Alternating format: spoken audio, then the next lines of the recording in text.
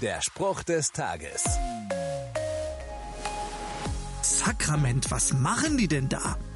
Hell gekleidete Menschen steigen in Seen, Flüsse, Badewannen und lassen sich einmal untertauchen, wobei sie allermeist allerbester Laune sind. Die Taufe ist ein Sakrament, eine von Gott eingesetzte, sichtbare Handlung.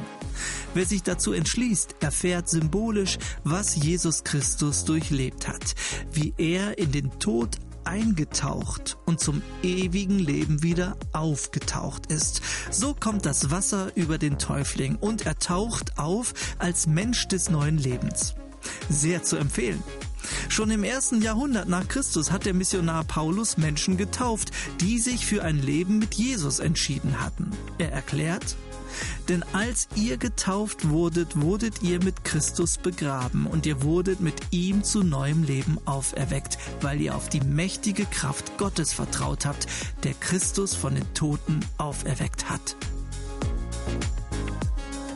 Der Spruch des Tages steht in der Bibel. Bibellesen auf bibleserver.com.